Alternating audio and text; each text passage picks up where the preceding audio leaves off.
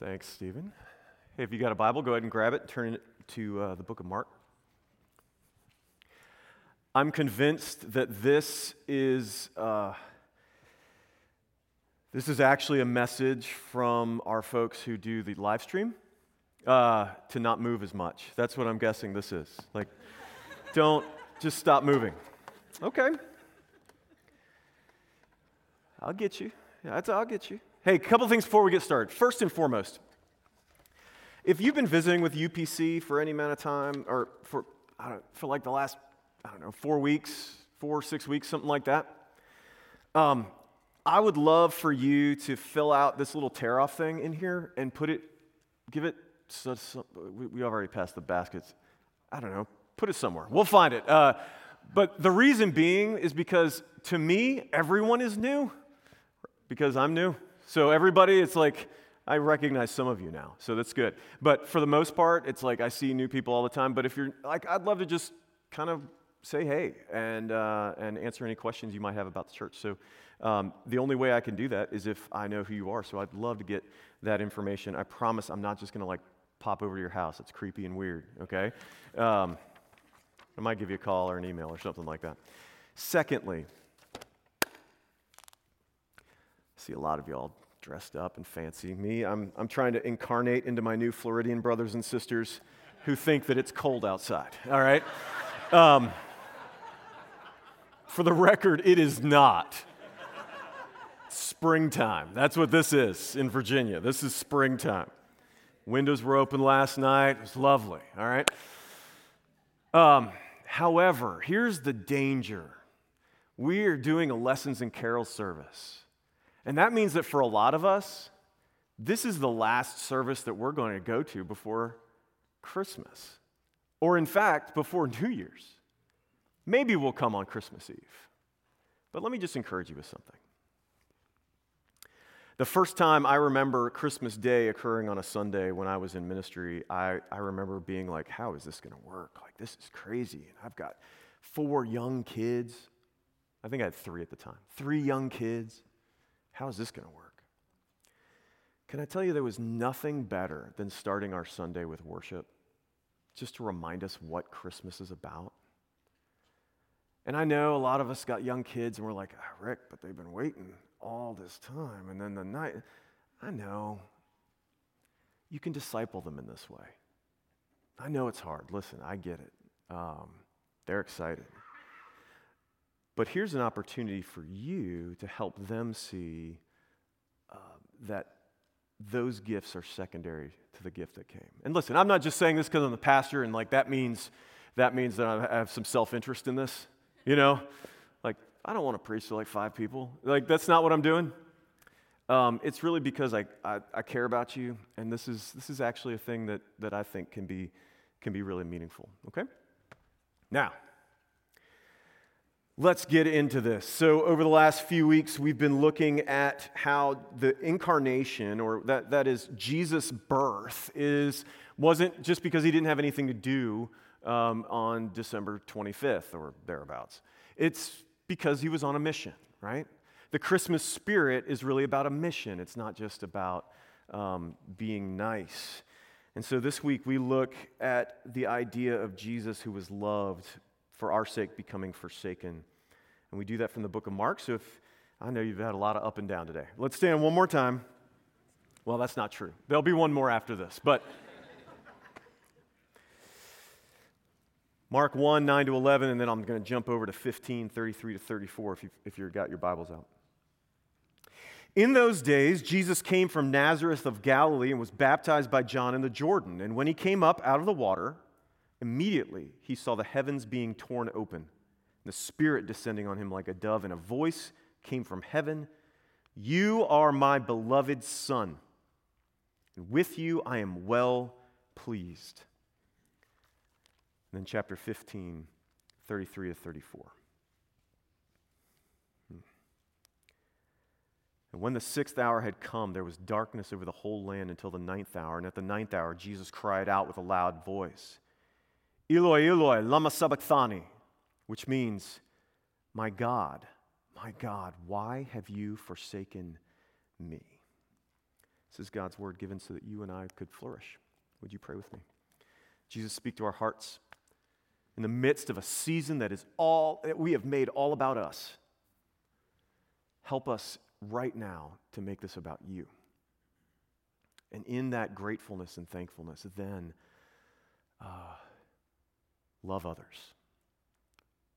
But everything in us wants to turn this about us. And so we need your intervention. Holy Spirit, work. Open our eyes to see Jesus and our ears to hear from him and our hearts to receive him. We ask in Christ's name. Amen. Have a seat. So, like I said, we've been spending the last few weeks using that hymn that we just sang, Thou is rich beyond all splendor, to kind of talk about the things that Jesus, before he took on his humanity, his human nature, that Jesus kind of left, or at least set aside for our sake. And so, if you haven't had a chance to listen to all those, they're on our website. You can go do that. But the first week, we looked at how Jesus went from a position of omnipotent power down to a position of vulnerable weakness. Maybe some of you remember that. Then we looked at how he went from a position of complete fullness to abject poverty, all for our sake. And this week, though, we focus on a more relational issue, the issue of love. To talk about love is dangerous, because love, for many of us, is something that's very difficult. Not necessarily to give it, but probably to receive it. And we have stories of why that is. I certainly have one of why that is. But the thing is that one of the other reasons why talking about love is so dangerous is that everyone loves. So this is not something that's like here for a couple of us. This is for all of us, no matter where we're at in faith, no matter where we're at in life, no matter what we think of Jesus. And so today what we're talking about is how the mission of the incarnation took Jesus from love to forsakenness. And so let's get into this. As always, there's an outline if you like to take notes. If not, don't worry about it. Before I do, though, I just want to say one thing. We are about to step into very deep waters.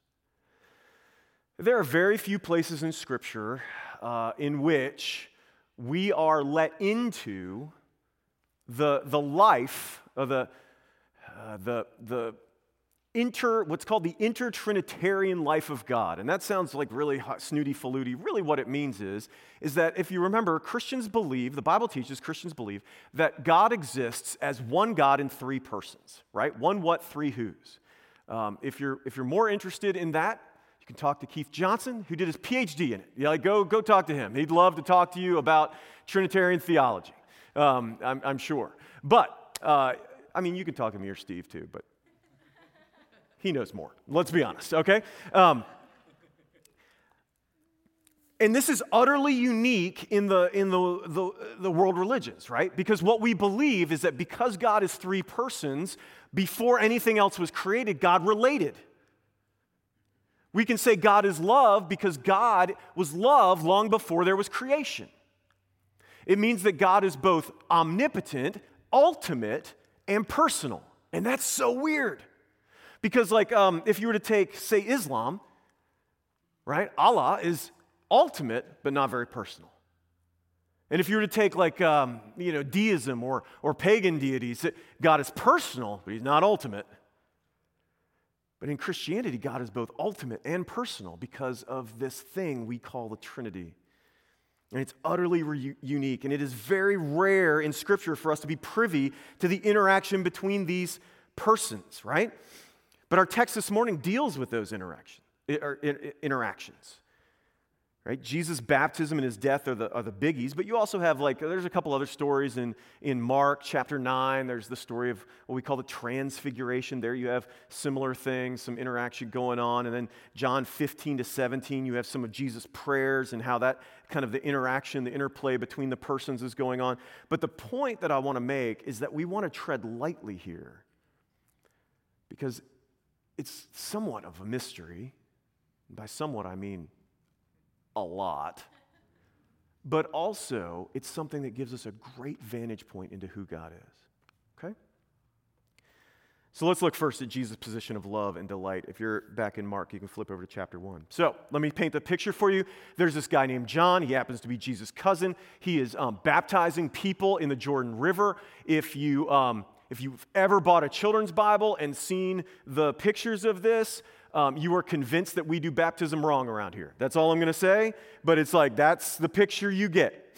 It just so happens that a lot of those children's Bibles are published by people who don't agree with us about baptism. But I digress. But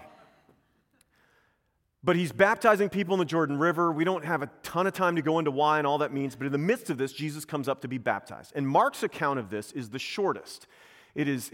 Mark is, he's direct and to the point on most things. But the others all have some interaction going on between John and Jesus, but they also tell us of this other interaction, right? And that's what Mark focuses on. After Jesus is baptized, Mark says, the heavens are torn open. That's a unique word that Mark uses, torn open. The Spirit descends on Jesus like a dove, and then a voice calls out. Okay, what's going on? Well, let me explain this briefly. This is the beginning of Jesus' public ministry, right? So between the story of his birth and this event, we've got roughly 30 years, right? There's a lot of time in there. We're only told of like a couple of things that happen in there, so there's not much we know. And so this is the beginning of Jesus' ministry. And scholars will tell you that what's happening here is Jesus is being set apart as God's king. And there's a ton of Old Testament images that are being played out here, which we'll get to, like king stuff and true Israel stuff and all that. But what's important for us right now is the fact that right here we have the Father speaking, the Son receiving, and the Spirit descending. All three persons of this thing we call the Trinity, this person we call the Trinity, the Godhead, are all at work at one moment. So let's focus on that voice in verse 11. A voice comes from heaven saying, "You are my beloved Son, and with you I am well pleased." Now, that is scriptural language, which is to say it is...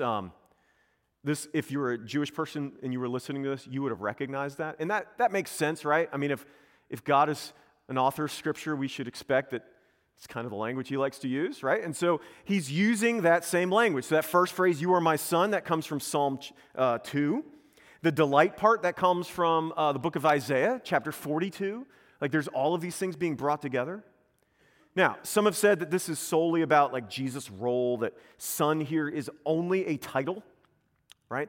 That means king, Messiah. That's the way you would speak about Davidic kings, and that is true. All of that is true, but not comprehensive about what's going on. So stay with me for a minute, because there's some complexity here. So if you're like a Bible nerd, I want you to check in right now, because you're going to love this, all right? Unless you really hate grammar, in which case just pause a second. I'll tell you when to come back, all right? Grammatically, what's going on in these two things is important. The first is that phrase sonship, "this is my son," in the form in the original, and the Bible is written in Greek, not the King's English, sorry, any King James people, sorry. It wasn't written in English originally. It's written in Greek. And so that word, that way that phrase is working, is it points to it being continual. In other words, not something that just begun. It's not God saying, "This one has become my son, and with him I am well pleased." It is, "This one has always been my son."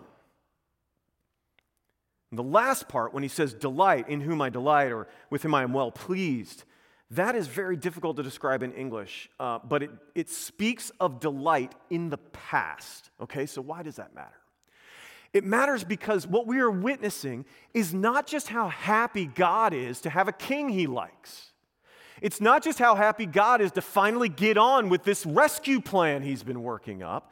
This is a witness to the kind of relationship God the Father has with God the Son. The word beloved is important because it is not part of Psalm 2. It's not just "this is my son," it's "this is my beloved son." Some of your translations might say "my one and only son."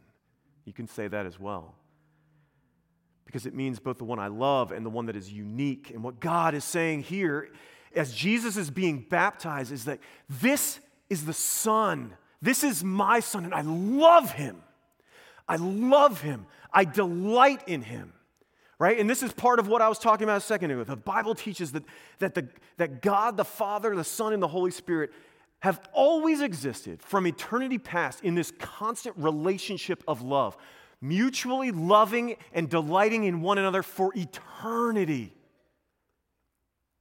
Can you imagine that? Loving perfectly and being loved perfectly in return. Being delighted in and delighting in another person perfectly. Never stopping, never getting grumpy, never having that sense of, but could you change in this way? None of it. Forever. Forever. Being enjoyed for exactly who you are. Okay, Rick, why do you make such a big deal about that? Because it makes a lot of difference in what we're about to talk about. So if you got your Bible, flip over to the end of Mark. Because Jesus' story doesn't stay that way. In Mark 15, Jesus is hanging on a cross. He's been tried both by Jewish authorities. Sorry, Stephen, I'll let you put that back up later. By Jewish authorities and by Roman ones, right? The Romans couldn't find any guilt in him, but frankly, Romans never needed an excuse to kill a random Jew. And so they did. Romans never needed an excuse to kill a random anyone. They were very, very good at it. And we're told here that from the 6th till the 9th hour, so 3 hours of the day, darkness came over the earth, and then Jesus cried out, my God, why have you forsaken me?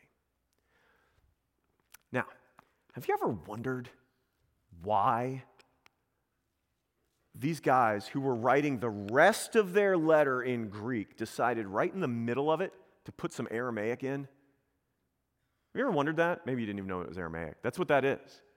Why? I mean, it seems weird, right? Because then he goes on to translate. It's like, I mean, you could have skipped a sentence, and just gone with the translation. Well, I want you to imagine something. I want you to imagine the craziest family holiday you've ever had. And I know some of y'all had some crazy ones, right? Some of y'all have some good ones. One that someone said something just outrageous. And there's something about those kind of memories that imprint themselves on us. And so now I want you to imagine you're a disciple of Jesus. As a matter of fact, you have heard this voice before. You've heard the voice that said, my God, or not my God. You've heard the voice that said, this is my son. You've heard that voice. You were there for the transfiguration. You heard it. You've known that Jesus had this relationship with the Father that was tight, and he talked about it, and it was awesome. And then on the cross, you heard Jesus almost in not only just hanging there and dying, but in a tortured form, because here was the one who had enjoyed that relationship forever. And now it's gone. What do you think he would have sounded like? My family is about to travel 11 hours tomorrow. Praise God. I had that thought this morning. Like, what if they don't make it? I wonder what my cry would sound like. And I don't have perfect love for my family, and they don't have perfect love for me. I'm a jerk. What would that have sounded like? It would have imprinted itself on your brain so much that when you talked about it, you had to put it in the words that you heard it. Right? And that's what's going on here. Suddenly, where there was warmth, there is a void. Where there's a smile, now Jesus cannot see their face, and it is a terrifying thought. And this was the experience not just of the Son, but of the Father and the Spirit as well. All of a sudden, where there was joy and love and bliss, now there's wrath and betrayal. And now some of us may be thinking, like, why are we talking about this? I mean, shouldn't we be talking about the cradle and not the cross? I mean, it is almost Christmas. It is. But you can't have the cradle without the cross.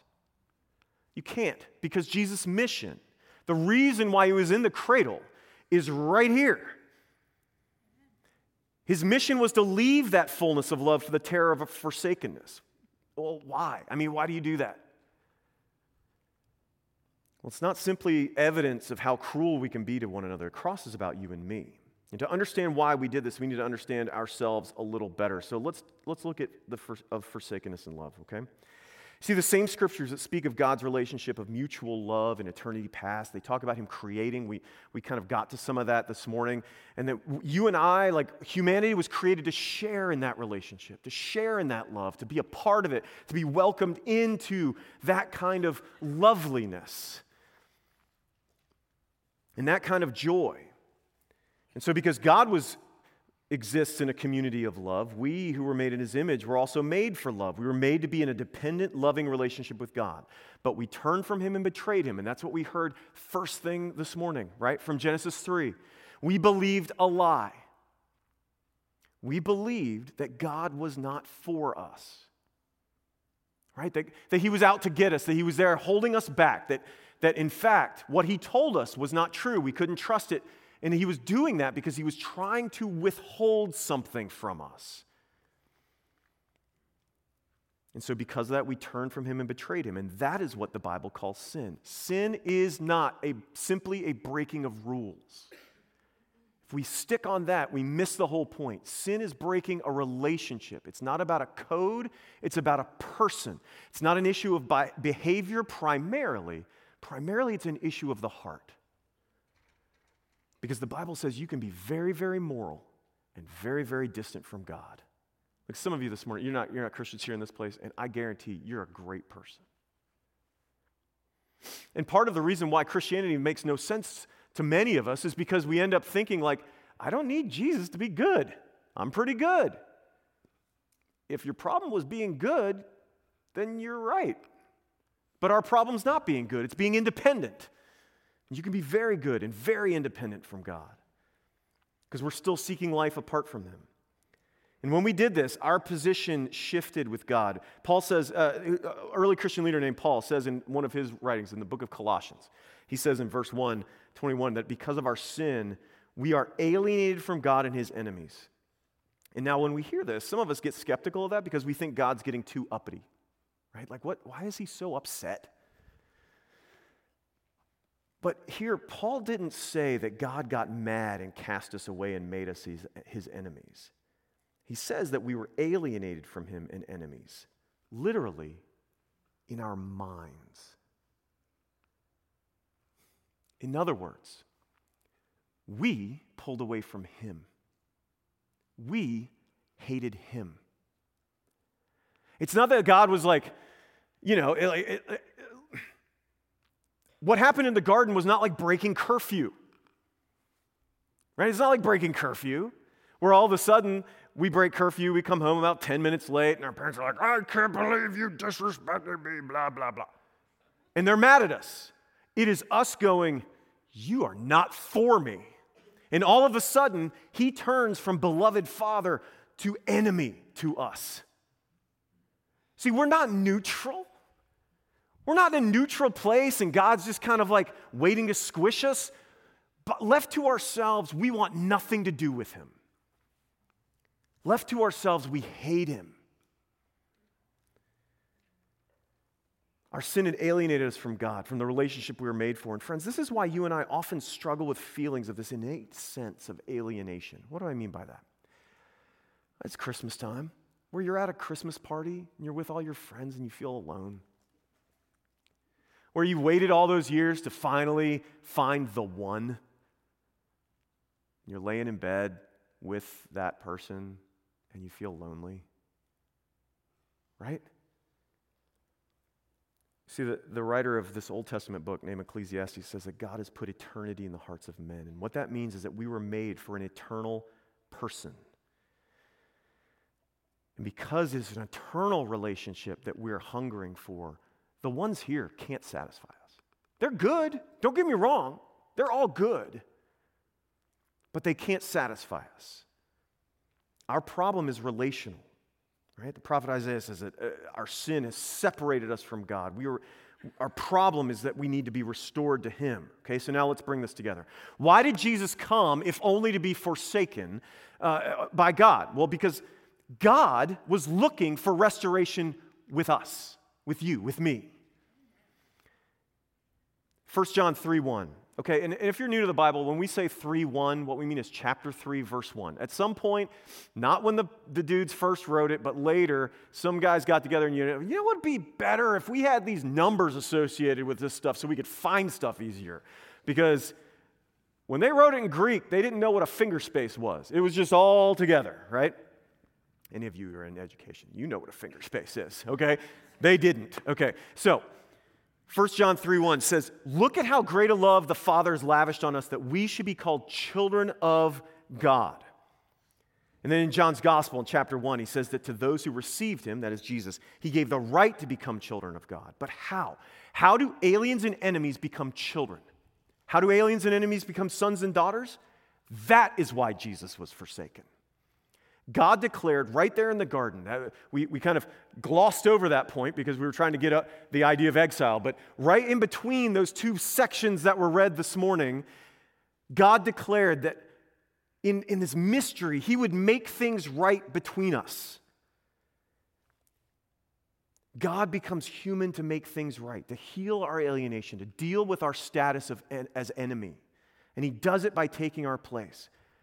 Jesus was beloved, delighted in, not just at his baptism, but for all of eternity and for every moment of his earthly life. He led the life of vibrant relationship with God that you and I were made for, and we couldn't do if our lives depended on it. We can't. But then he died the death that we deserve, and that is what the cross is about. Christmas without the cross makes everything about Jesus simply a weird tragedy. But Christmas with the cross makes this birth that much more amazing. The incarnation that much more stunning. That you could hold God in your hands. And that as you're holding him, what you would know is that he did that because he intended to defeat sin, death, and hell by bearing it all. On the cross, Jesus took the place of God's enemies. He was alienated in our place. Why have you forsaken me? See, our sin earned us only judgment, but Jesus, because he loved us, took that judgment for us. So why was he forsaken? For me, for you, because I love looking more spiritual than being spiritual. Because I don't want to be inconvenienced by people, because I'm quick to turn from God to my distraction of the month to ease my feelings of inadequacy. But because he was forsaken, I can be called a child of God. Friends, this is why Jesus' life, death, and resurrection is called good news. It's why we use the word gospel, right? It's good news because God didn't give us a behavior code of how to get back to him, how to make things right with him. He made things right. He bore the judgment we were due so that if we simply receive that gift in Jesus, we can enter that relationship we were made for. Enemies can be called children of God by faith. It's amazing. All right. Now I want to bring this home really quick in a couple of ways. First, let's talk about the freight of love. You and I were made for love, and we know this. Lord, we know this. It's why we hunger for it so much. Because the Bible tells us that we were made for a love that's eternal. And that is why, friends, no matter how much love you seem to get, it never seems like it's enough. Right? It's never enough. You know, some of us are so starved for it that we'll do anything we can to get the approval of somebody else. And then once we've got it, we'll do anything we can to keep it. Because what we're wanting is we want the love of others to tell us something about ourselves, to tell us that we matter, to tell us that we're special, to ease that feeling of something is wrong with us, right?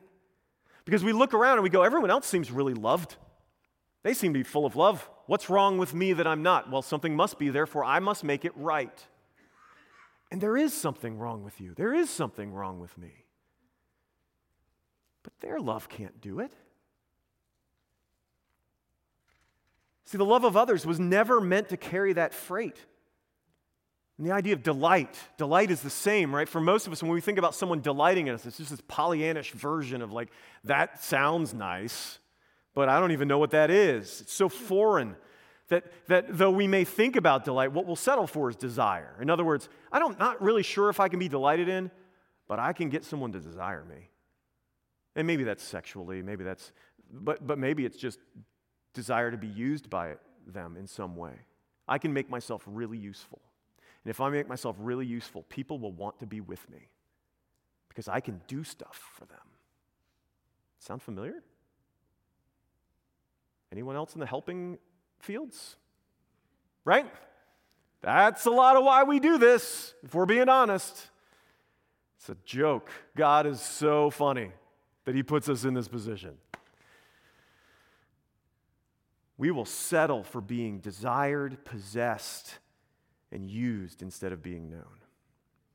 And so this morning, if you were looking for love to make you right, can I suggest that so long as you are looking for love to do this, you will never be free to actually give and receive love.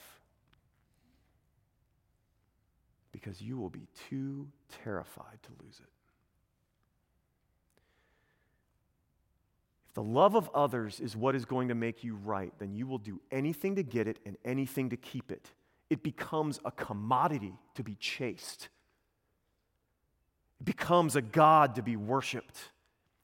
You will begin to look at people not in terms of how you can love them, but how they can love you. What do I need to do? How do I need to manipulate? How do I need to kind of get in right with them? How do I perform? How do I present the right thing? How do I hide the wrong thing so that they will love me and I can get what I need?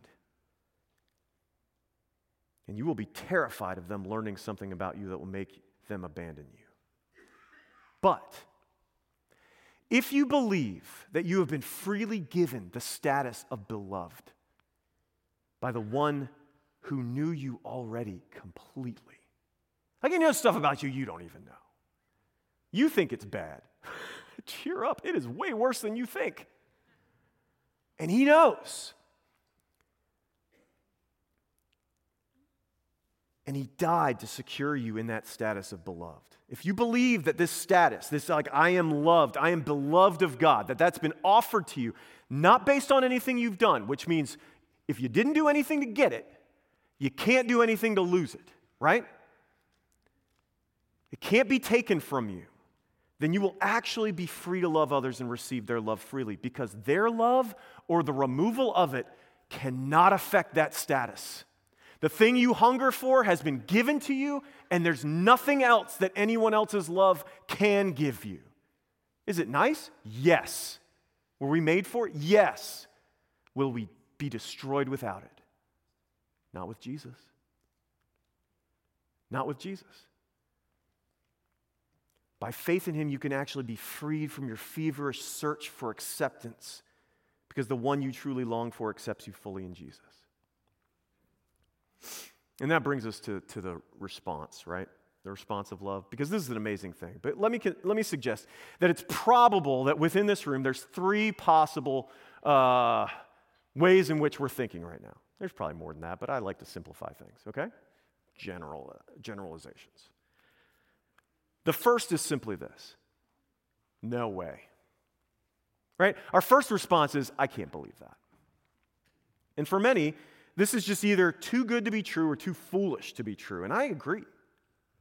It is. It does seem like way too good. And it does seem foolish. And so if you can't bring yourself to believe that this is true today, listen, I totally get it. We have been conditioned, both through culture and through our own life and our own experience, to look for the catch.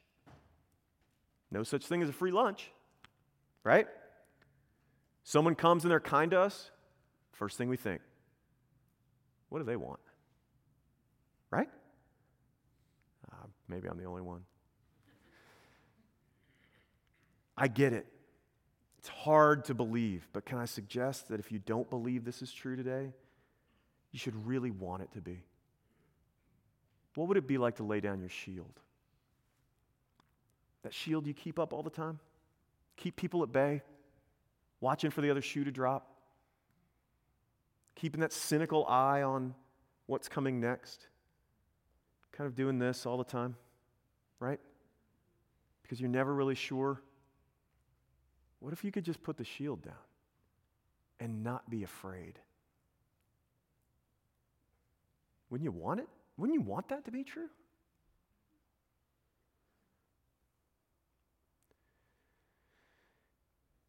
If this is true, then the God who made you and who has been offended by you still wants to be with you and has done everything necessary for that to happen. He's not asking for penance or retribution. He's only asking for you. The second possible response, which I think is probably the majority opinion in this room, is that I agree with that in principle. See, like for most of us, we can believe it intellectually, but we can't fully accept it. In other words, it's in our heads. We know it's the right answer. You know, if anyone asks us, like, did you do anything to get God to love you? No. Did you do anything? No. Like, Jesus died for me because he loves me. Like, we get that. But do you live like it? Like, the distance between here and here, a little bit further than that 12 inches or 16 or whatever it is, right? I believe this in principle. And I think this is most of us, because some of us refuse to accept God's love in Jesus because what we want to do first is make ourselves lovely. If God's going to love me, it's because I've made myself lovely, right? I've done something to pretty myself up. And I know some of you are arguing with me right now. And so don't think about, like, just you come in and you're having a good day and you're thinking, like, I'm having a good day, and so God will love me. Don't think about it like that. Think about the way you feel when you blow it. How do you approach God after you blow it? And you know what I mean. I mean, it's different for everybody in how you blow it, but you know what you do is you go, give me a minute. Let me clean myself up a little bit before I get there. Right? You got the right answer, but you don't really believe it. And you're not alone. You're not alone. Lord, you're not alone. You see, friends, you can't make yourselves lovely. What makes you lovely is that God has loved you. That means you have to let go of control. When we're struggling and we say to our friends, I know God loves me, but I can't love me. I know God forgives me, but I can't forgive me. What we really mean is, I know your God forgives me, but mine won't. I know your God loves me, but mine won't. To actually receive the love of God by faith in Jesus means you have to give up control and let the status that He gives you say the most about you, to define you, no matter what you did last night. And some of you are thinking, Rick, you don't know what I did last night. You know what? You don't know what I did last night. You don't. But I know what Jesus did. And you cannot out-sin His cross. You think you were clean when you first believed. You think you were clean when you're doing things well. You're not. The only thing that makes you lovely is the love of God. It's just like, so I blow it. I know. And He loves you. He's dealt with it. He took care of it. He's not wanting you to go clean yourself. He just wants you back. Come to me. You're still my child. Did you think you were better before? You are not broken beyond repair. You cannot out-sin the cross of Christ, and you cannot outperform His life. By faith, you're a child of God. The third response is simply that of, I have no other hope. You see, the amazing thing about being freely loved is when you know you are delighted in, without reference to what you do, you tend to do everything you can to grow closer and to please that person. That's that weird thing that happens when we talk about, like, Presbyterians, Reformed people who are like, faith and works, faith and works, faith and works. If it's relational, we're not talking about a status, like a code and boxes that get checked and bags being handed off. I hand Jesus my sin, He hands me. But if it's union and relationship, then when you've been delighted in and loved, you say, God, I just want to, I've already got His pleasure. Boy, do I want to seek it. I'm already fully pleasing to him. Boy, do I want to try and be pleasing to him. Not because I'm afraid of something happening, purely because he has loved me at my lowest, lower than I even know. You can love with reckless abandon because you know that you who were once forsaken are now embraced because the one who was loved was forsaken for you. Would you pray with me?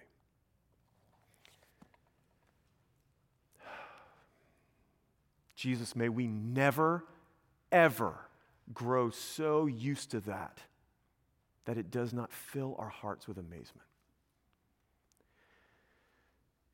If some of my friends here in this place are here and they came into this place maybe to make up for what the last few days have been like.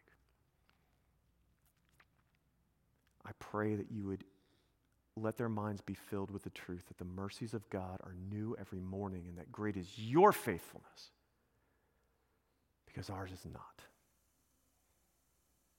That status has not changed.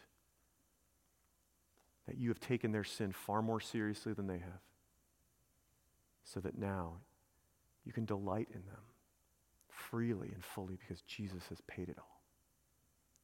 Let our movement into Christmas, our movement into the celebration of the incarnation, of God being born in flesh, of being able to, that Mary could hold her Creator in her hands, that the amazement of that would never fade on us and wouldn't fade in the next few days, because of why you did that.